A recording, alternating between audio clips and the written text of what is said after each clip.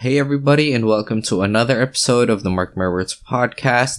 And now that the year 2019 is winding down, it is now the perfect time to look back at the year's best albums.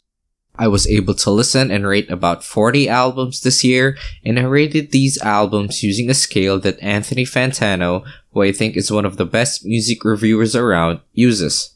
His rating system uses a scale of 1 to 10, with 1 being the lowest and 10 being the highest, and instead of using decimals, he uses the denominations of light, strong, and decent. So for example, a light 6 would be somewhere between a 6.1 to a 6.3, a decent 6 would be somewhere between a 6.4 to a 6.6, and a strong 6 being somewhere between a 6.7 to a 6.9.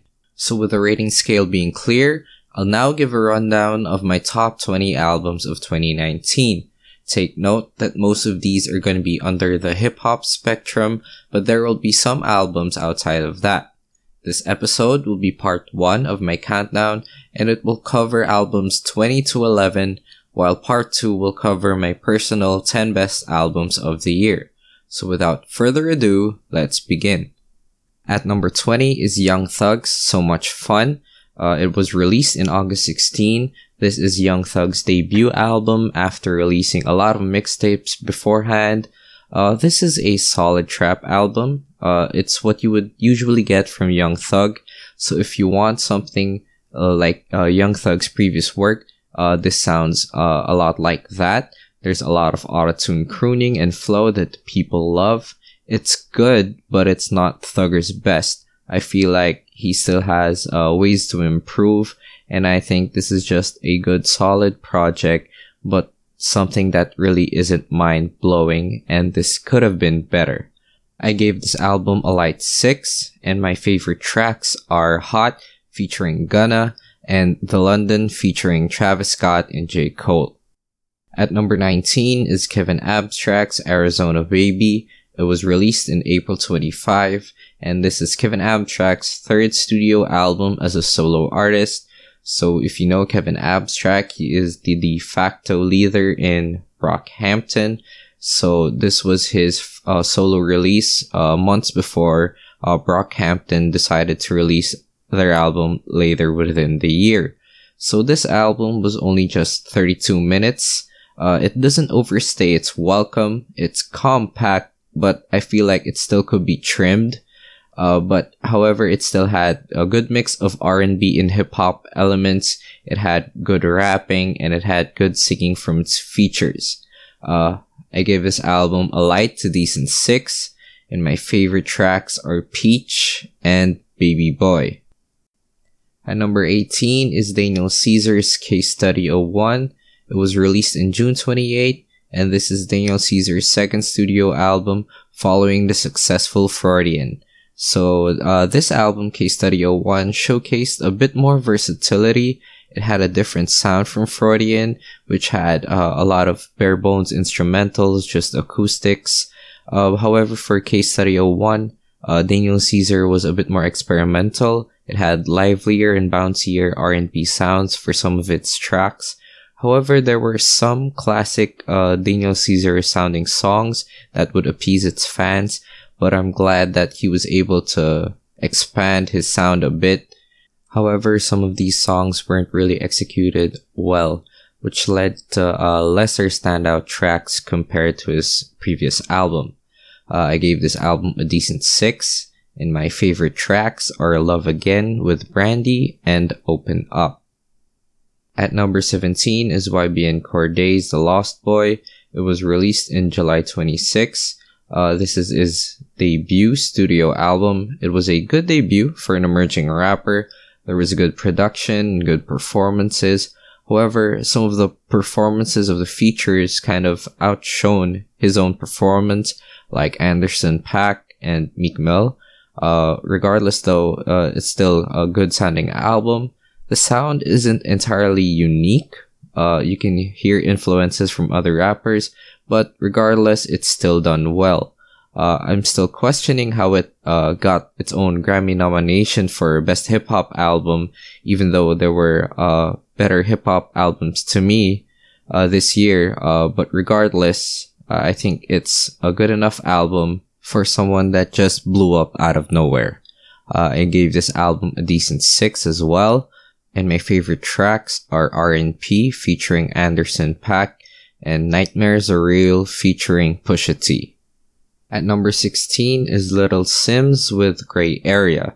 This was released in March 1, and this is her third studio album. This was my first exposure to the UK rapper.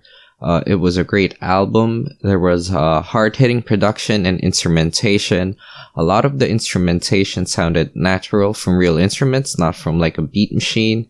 There were strong flows and performances all throughout the album. It runs short, around just 30 minutes, so it's compact and concise. I gave this album a strong 6 to a light 7, and my favorite tracks were Venom and Boss. At number 15 is Danny Brown with You Know What I'm Saying. It was released in October 4, and this is his fifth studio album following what I think is his best work, which was Atrocity Exhibition in 2016. Atrocity Exhibition was really applauded by critics, having dark and gritty tones. However, for You Know What I'm Saying, it showcased a more mellow version of Danny. It had more thoughtful lyrics. He was more introspective in this album, and there was a lot of unique sounding production with some jazz elements on there as well. I gave this album a decent 7, and my favorite tracks were Dirty Laundry and 3 Tears featuring Run the Jewels. At number 14 is Freddie Gibbs and Madlib with Bandana. It was released in June 28. This is their second collaborative album. This was my first exposure to both Freddie Gibbs and Madlib, and what stood out to me the most was the interesting and unique production from Madlib. Overall, it's a good gangster rap album with jazz and boom bap elements. It wasn't something that I really related to because of the lyrical content, with Freddie rapping about moving drugs. However, I appreciated the skill and the flow that Freddie delivered throughout the whole album. It really stood out. And obviously, the great production from Madlib was also a standout as well. I gave this album a decent 7, and my favorite tracks are Fake Names and Crime Pays. At number 13 is JPEG Mafia's All My Heroes Are Cornballs. It was released in September 13. This is JPEG Mafia's second studio album after his cult classic Veteran. So before listening to All My Heroes Are Cornballs, I decided to listen to Veteran, and personally I thought it was too experimental for me. It wasn't something that I really went back and listened to. So heading into All My Heroes Are Cornballs, I already established what he might sound like. It was still very experimental. The initial listen wasn't easy, but it gets better as you embrace the chaos. I thought that All My Heroes Are Cornballs was still experimental, but it had a lot more friendlier sounds and production compared to Veteran, which was good for me. There was, again, good weird sounding production, good lyrical and even vocal performance from JPEG Mafia, singing in some parts of the album, and it went really well for me. I gave this album a decent 7. My favorite tracks were Jesus Forgive Me, I'm a Thought, and Free the Frail.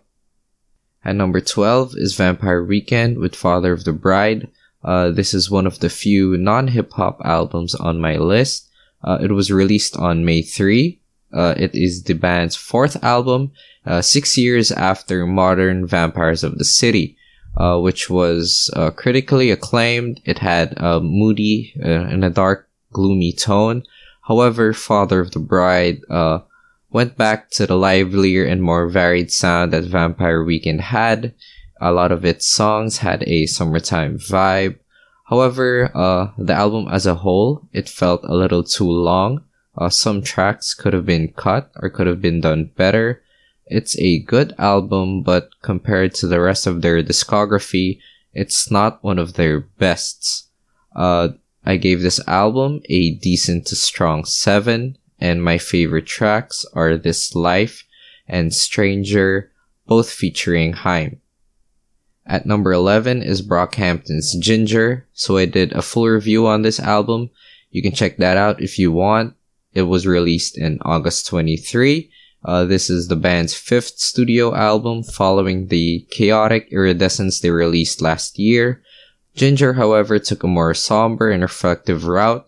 Overall, the album was good, but a more consistent track listing would have made the album's tone more impactful.